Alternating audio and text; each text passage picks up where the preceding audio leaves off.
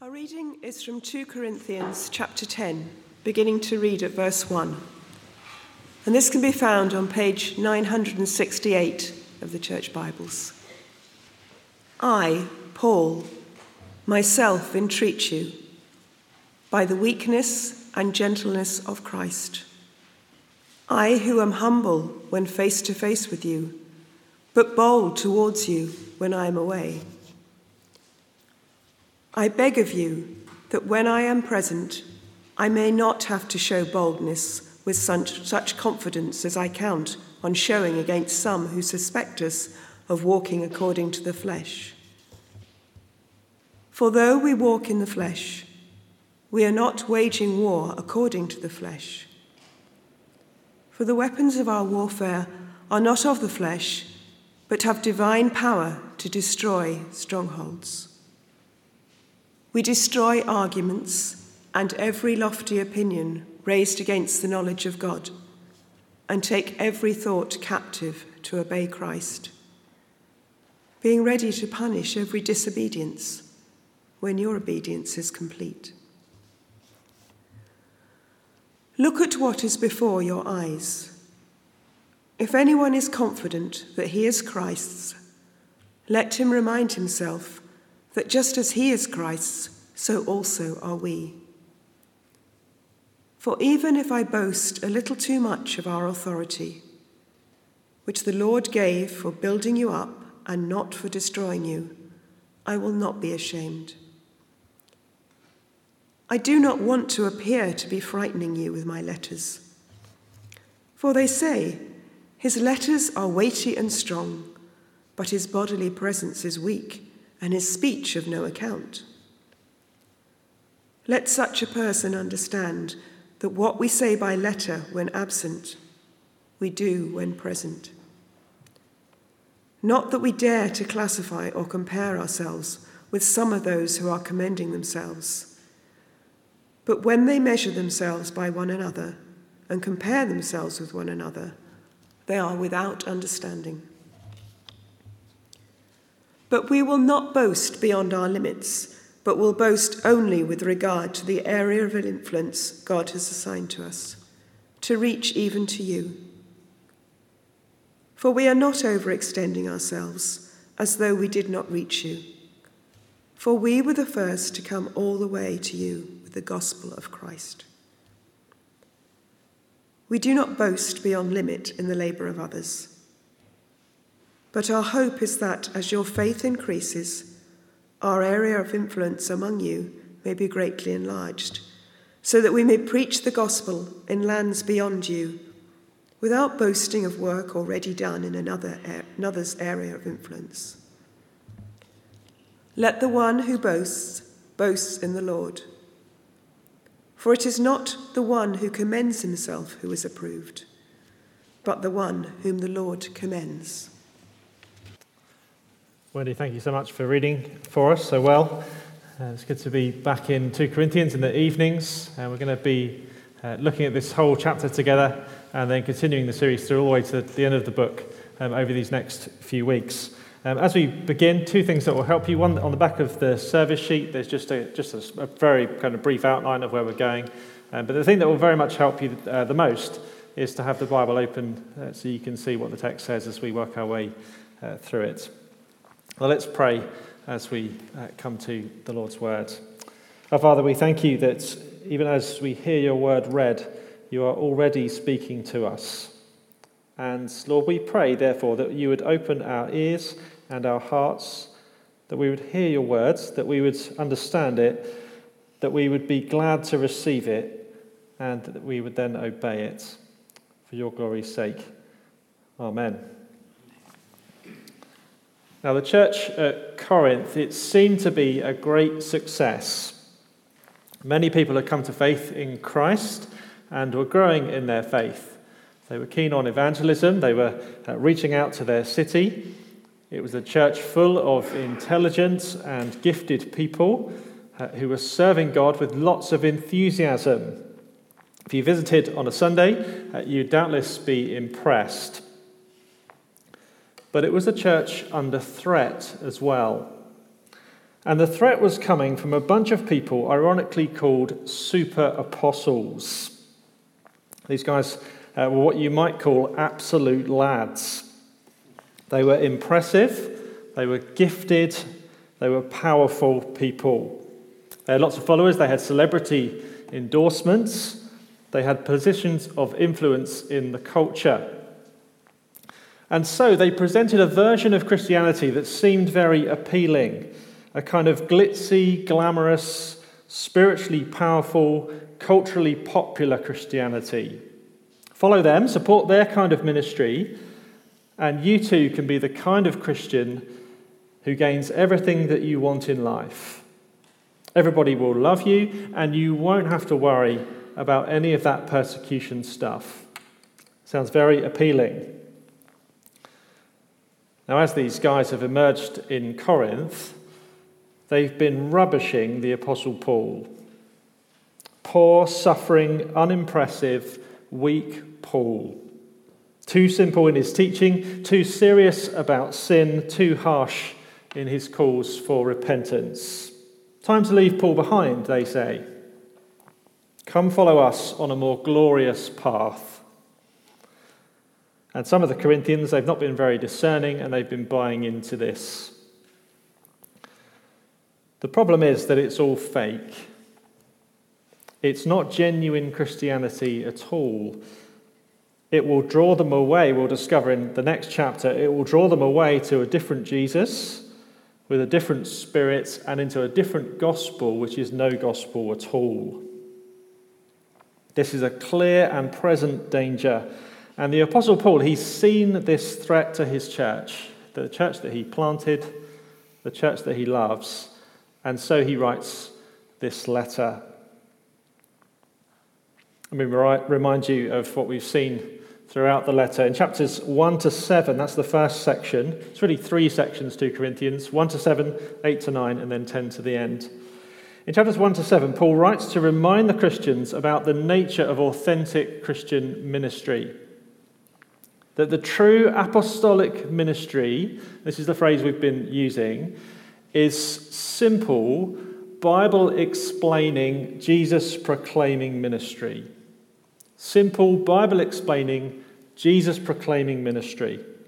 It's the ministry of the Word, it's done in the power of the Spirit, and it's done in a life of suffering. It looks very weak, but it is what reveals the glory of Christ, and it is the only thing that can reconcile men and women to God. That's chapters 1 to 7, that's what he's been saying. And it ended in chapter 7. Paul really encouraged that this church seemed to be, on the whole, repentant, turning away from the false apostles and coming back to Paul and his apostolic gospel.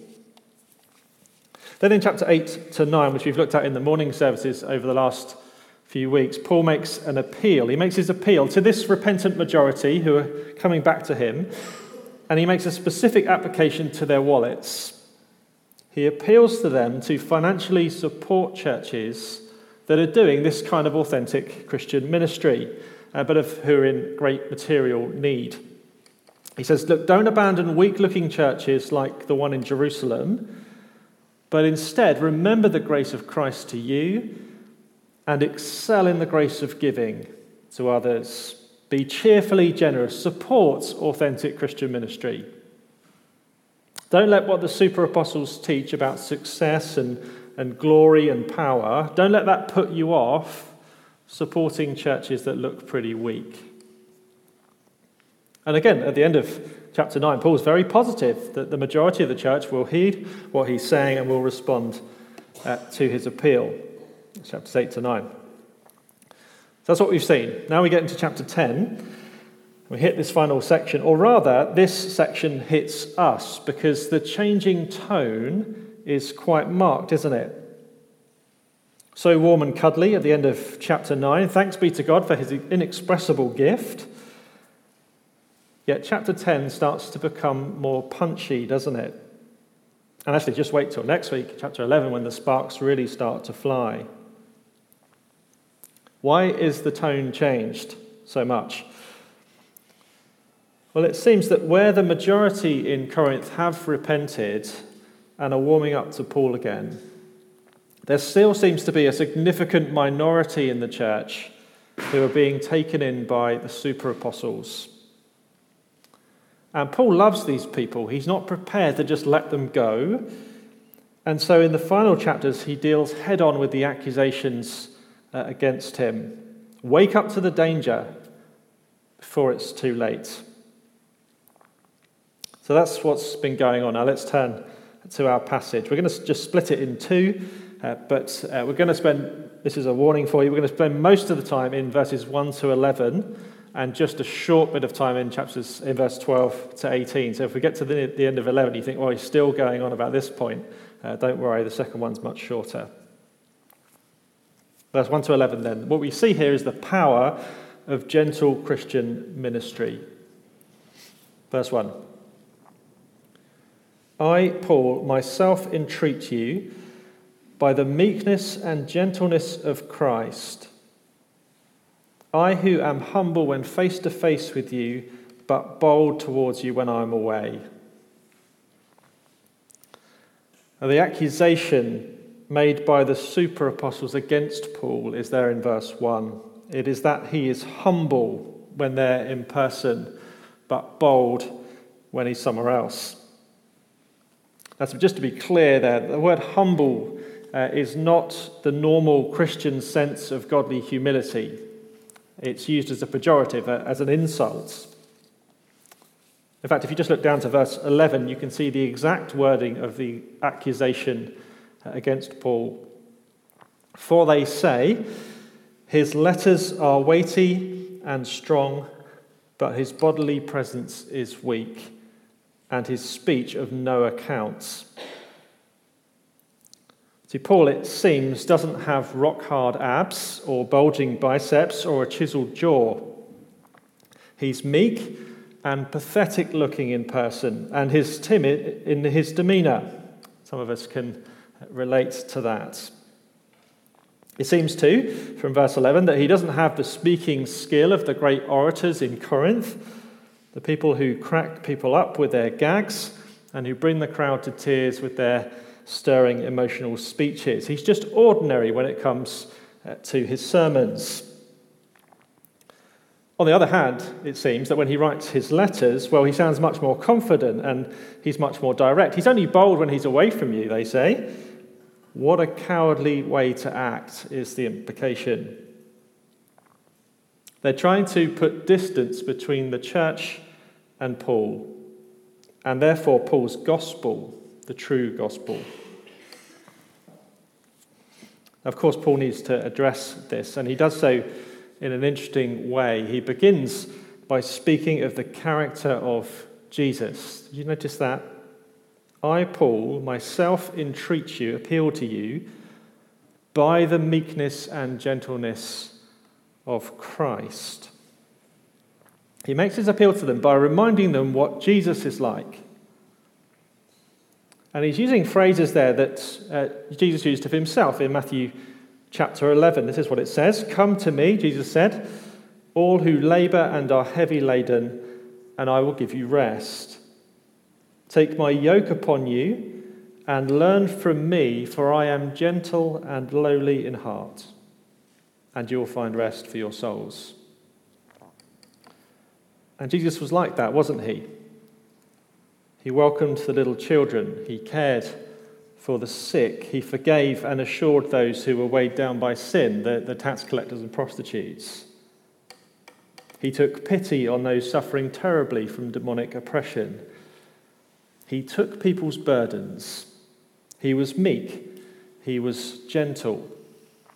He didn't use his evident power and authority to promote himself, but he graciously served others. When you think about it, what could look weaker than a man hanging naked on a cross? What could be more humble, more humiliated before the eyes of everyone? See, Paul here, he's turning the accusation against him on its head, isn't he? They call Paul humble in a negative sense. And he says, look, that's no insult. Our Saviour was meek and gentle too. Indeed, he was humiliated. He was weak in the eyes of others. I'm glad to be as he was, and I appeal to you with that in mind. But at the same time, wouldn't it be a huge mistake to see Jesus' gentleness as an absence of authority and power? See, when Jesus saw his people abused by others or led astray by false teaching of others, well, his authority and power came firmly into view, didn't it? Just think of the woes that he calls down upon the Pharisees or the turning over of the tables in the temple. Don't mistake his gentleness for powerlessness. Threaten the people of Jesus, and you risk being on the receiving end. And just so his apostle. Don't think that just because he's so physically unimpressive and because he's gentle, that he does not carry the power and authority of God. He does. Not in himself, but because Jesus has appointed him as his apostle, and because he proclaims Jesus' word in the power of the Spirit. See, he's gently taught people the gospel from the Bible, and that is the power of God both to build up God's people and take down God's enemies. See, if his opponents do not repent, and if the church in Corinth joins his opponents, well, then Christ's apostle will have to use that authority more boldly when he comes in person, even though he's reluctant to do so. See where he goes in verse 2. So I beg of you that when I am present, I may not have to show boldness with such confidence as I count on showing against some who suspect us of walking according to the flesh. He doesn't want to, but he will. Now, here I have a book. It's called The Art of Biblical Narrative by Robert Alter. I'm not sure if you can see it that clearly at the back, but there you go. What I want you to notice is the cover. It is the worst book cover I've ever seen. The colour scheme is rubbish, sort of black, red, and that's a kind of mauve in the main text. You can't really read it properly. There are no pictures, apart from this like indistinguishable squiggle here, which looks a bit like a fire, but I'm not really sure what that is. It's got 3 different fonts in different sizes. And best of all, they actually have to hyphenate the word narrative because it's too big to fit on the front. If you judge this book by its cover, you'd never read it. You think there's no point, that's clearly got nothing of value in it. That cover's rubbish, and so must the book be. But you'd be wrong. The truth is, the book's excellent. And if I wanted you to if you asked me, how do I understand Old Testament Bible stories, this would be the book that I'd recommend. It's gold dust. It would be a huge mistake to judge it by its outward appearance and not what's in its heart. The phrase, don't judge a book by its cover, is entirely appropriate. The super apostles have judged Paul by his cover. They accuse Paul of walking according to the flesh. That is, they look at Paul and they think that his ministry, it lacks the signs of the Spirit's power and presence. They assume that a real spiritual Christian minister, well, he'd be impressive looking. He'd be sort of bold and aggressive, a kind of big man, if you like. Someone who wows people with his spectacular displays of miraculous power and his high-octane speeches. But Paul's not like that. He's glad to be not like that. He's gentle and he's meek and he's humble, just like his Saviour. See, they assume that means that he's not doing God's work in God's way. They take that to mean that he's worldly and he's kind of lacking in spiritual power. Now, Paul thinks that they're actually right about one thing. Indeed, he says, we do walk in the flesh, verse 3. That is, we do live in the weakness of the flesh. We have earthly bodies that are weak. We are lacking in impressiveness, and we are sinners too. You're right about that. But here's where you're wrong. You are wrong that the cover of our human weakness means that we're spiritually powerless. God has not left us powerless, says Paul. In fact, he has equipped us for war. Verse 3 to 6. For though we walk in the flesh, we are not waging war according to the flesh. For the weapons of our warfare are not of the flesh, but have divine power to destroy strongholds. We destroy arguments and every lofty opinion raised against the knowledge of God, and take every thought captive to obey Christ, being ready to punish every disobedience when your obedience is complete. These are interesting verses, aren't they? He's illustrating his point by talking about siege warfare. Talk of weapons and strongholds, destroying and taking captives and punishment.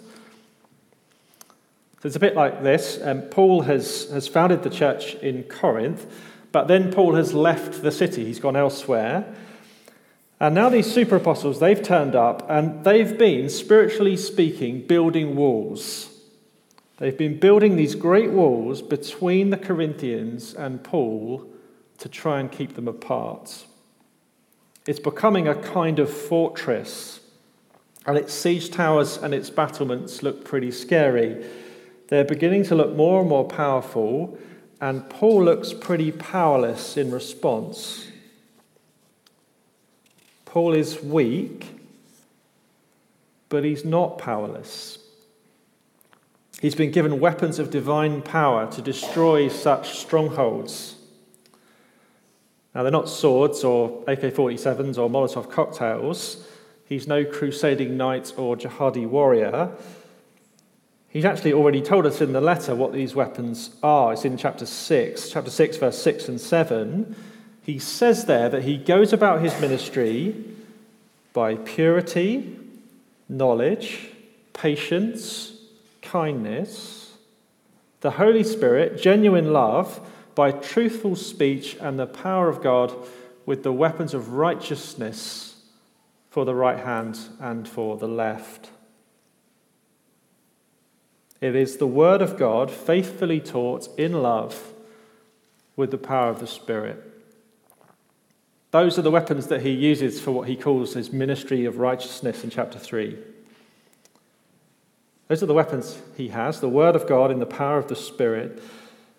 But notice that Paul uses them not to destroy the people themselves.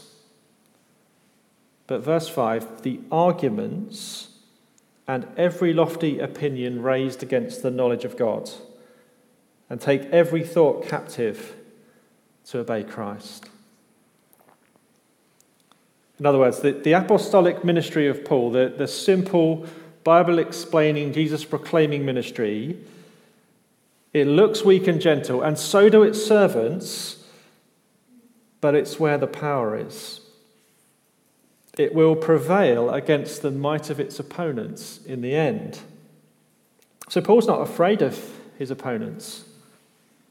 And he will come and he will challenge them by preaching God's word. He says so in verse 11, "Let such a person understand that what we say by letter when absent, we do when present." Wake up, Corinthians, says Paul. Don't be deceived by these others. Return in obedience to the gospel now, so that when I come with the authority of Jesus as his apostle, you're not found to be in opposition to God's power. Now let me just try and apply these principles to us at the moment. What kind of ministry do you think has real power in this world? What do you believe has real power? Because there's a kind of aggressive, impressive Christianity out there in the world today that claims to be the real thing, and claims similar things to what the Corinthian super apostles claims to produce wealthy and healthy and powerful, successful people. And it does so by hooking up to the culture's values. It's that of impressive shows of wealth in church buildings, kind of gold and marble everywhere. Or that of well-crafted performances in worship services, sort of glittering and glamorous people on stage performing to huge congregations. Or you can find ministers who have more in common with game show hosts with their glittering white teeth and their expensive suits who promise the winnings to you too. Or perhaps there are other forms as well. There's a kind of conservative version. It has ultra-aggressive preachers who are ranting and railing against the culture's wokeness. And there's a liberal version too, with smooth preachers who ridicule those stuck in the past with their old-fashioned church doctrines and their lack of appeal to modern people. Get with the culture, they say. They're all still out there today, if you want it, and they look impressive. It looks powerful. It appears that it could work in our culture. It's appealing to us. Now here's where I'd like you to listen really carefully, because this is where it bites for us. See, preachers such as these guys in Corinth, they exploited the communications methods and the technologies of their age for maximum impact. Let me say that again.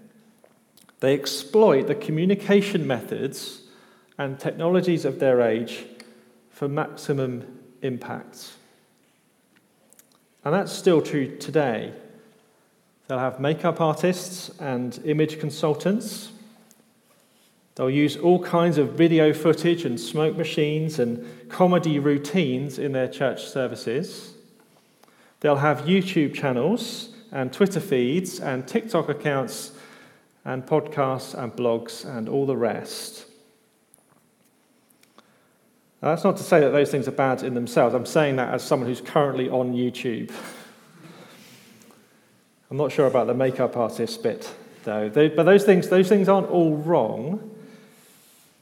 But when we see that as an approach, we should just have a little flag pop up in our minds. Because when you see that, it may well be that they use that stuff because they have lost their trust that the real power is in the ordinary, simple Bible teaching ministry. You see why? See, if the Bible isn't powerful itself to win people to Christ or to change people, well then what you have to do is you have to give the Bible power. You have to employ all those other means. And that may be effective on a superficial level. It may win many followers and it might win you much praise, but it will not change the hearts and it moves away from the gospel in the end. It's all cover and no content. Now we need to realize this because this is going to be just as appealing for us in our day as the equivalent was to the Corinthians in their day. Don't be deceived by it, says Paul. 2 Corinthians teaches us that gospel ministry, real gospel ministry, is done by ordinary, gentle, and humble people. They look weak and insignificant, but by God's grace, as they faithfully teach the simple apostolic gospel from the Bible, well, they wield weapons with divine power. They can destroy what is false, but appears to be so strong.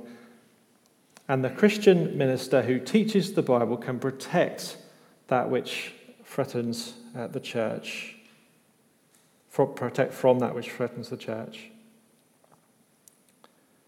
But second, they can also do what they really want to do, and that is to build up the church in faith. This is in verse 8. For even if I boast a little too much of our authority, which the Lord gave for building you up and not for destroying you, I will not be ashamed. That verse actually brackets this whole section. At the end of chapter 13, you see it said again. Paul deals with this threat, and he deals so strongly with this threat because what he really wants to do is build up the church. It's a necessary thing so that he can come and build them up by teaching them and encouraging them in their faith. And even more, verse 15, that in building them up, the gospel work that's begun in them might actually be multiplied to distant lands where the gospel's never been heard. That's why he's writing. He's going to come and visit them again, but he doesn't want to come in discipline. He wants to come as he's come before, to build them up so that they're strong in Christ and so that the gospel work is multiplied. So there's the comparison. On the one hand, you have these false apostles. They're slick, brilliant speakers, powerful, impressive looking now, but in the end, the strongholds they build will be torn down by the gospel. And on the other hand, here's the true apostle and those who hold to and follow his kind of authentic ministry, and they look weak and gentle and humble and unimpressive now, just like Jesus did. But they're the ones who have the real power because they teach the simple gospel that's in the Word of God. And they're involved in building something that won't be destroyed, but which will last, the Church of Jesus Christ. The power of gentle Christian ministry destroys strongholds and builds up the church. I promised you that the second point is a lot shorter, and it is. So let's turn there. Very briefly, verse 12 to 18, the right kind of boasting in Christian ministry. Now, just a quick scan over verses 12 to 18, just a cursory glance. It will tell you that these verses are just all about boasting. It's there in almost every verse. And instinctively, as I do, I'm sure most of you will be the same, you might just be thinking, well, boasting's bad, isn't it? You know, it's a sin. It shows arrogance. It shows pride. Why is Paul boasting? Well, the Bible teaches that boasting is not necessarily sinful. It depends, basically, what you're boasting in. So if you're boasting in yourself, that's a bad idea. But if you're boasting in the Lord, well, that's something else. That's the key distinction. What are you boasting in? Now, Paul's opponents, they boast in themselves. Let me read verse 12. Verse 12 is said, I think, with some sarcasm. Not that we dare to classify or compare ourselves with some of those who are commending themselves, but when they measure themselves by one another and compare themselves with one another, they are without understanding. See, they commend themselves. Their boasting is in themselves. They think they're the business, the cat's whiskers, the bee's knees. They aren't afraid to tell anyone else about that too. They measure themselves by human measure, says Paul. They compare themselves with each other, and they come to the conclusion, well, that they're top of the pops. More than that, as you read on in verse 13 to 16, you discover that they boast of things that they have no right to boast of. That's what Paul's referring to there. They boast of their profound influence on the church in Corinth, how they've done such a wonderful job there. They claim the credit for all that's good in the church. But Paul says they're without understanding. And Paul and the other apostles and his team with them, they will never be so bold as to do such a thing. Paul's boasting is not boasting of gospel work that he didn't do in areas that he'd never been to. He won't claim authority over a church that he didn't plant or grow. He won't overreach and disrupt a church that's nothing to do with him. They do that, but he won't. In fact, his boasting is not at all in his achievements. He will not take credit for anything because he knows that ultimately it is not his work at all, but the Lord's. Key principles in verse 17 and 18. Verse 17, let the one who boasts boast in the Lord. That's a quote from Jeremiah chapter 9. It's a quote he's used before. He used it in 1 Corinthians chapter 1.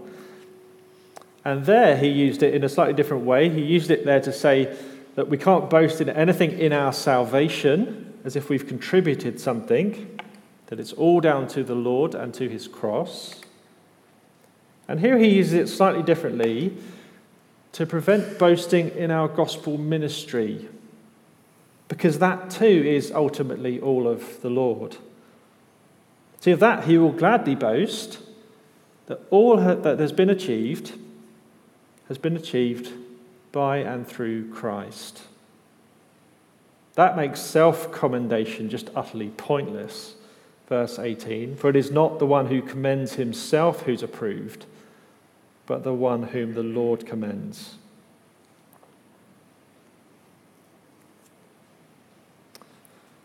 We've reached the end of our time. Let me sum up. The power is in gentle Christian ministry. Gently and faithfully explain the good news about Jesus from the Bible. Do that in simple, understandable words, and God's divine power is unleashed to tear down strongholds of false belief and to build up the church. It's a remarkable thing. The question is, do we really believe that? Do you believe that when you open up the Bible with someone else, that that's what's happening? God's power is being shown. Now, Paul would have us to be discerning when we hear and see other kinds of ministry out there. That's the main reason I think that he's writing this. He wants them to be switched on, that there are other things out there which claim to be Christian work and claim to have power, but which are not Christ's. Let's be discerning when we see and hear of other kinds of ministry, particularly ones that seem far more impressive. And let's embrace this kind of ministry here at Chalmers. It's the gospel ministry of divine power that will grow the church here, and it will grow the church in places that the gospel has not yet gone. Perhaps surprisingly, it is something to boast about. Not boasting about with an arrogant pride, a sense of we've done this and how powerful are we. Not boasting in ourselves because the work's done by us, but boasting in the Lord because the work and the results, the power, are all his as he speaks through his word. Let's pray together. Our Father, we thank you for the wisdom of your word. We pray that you would help us to be discerning people, that we would be discerning when it comes to seeing what real, authentic ministry is, that we'd spot what's false from what's true. Give us confidence, we pray, in the power of your word, that as your word is spoken and explained, as we point people to the Lord Jesus, that your divine power is at work, that both breaks down false belief and wins people to the truth. Oh God, our Father, we pray too, just as we've finished there in all this language of boasting, we pray, Lord God, save us from ourselves. Help us never to boast in our own achievements or our own power or work, but only ever to boast in the Lord. In Jesus' name, amen.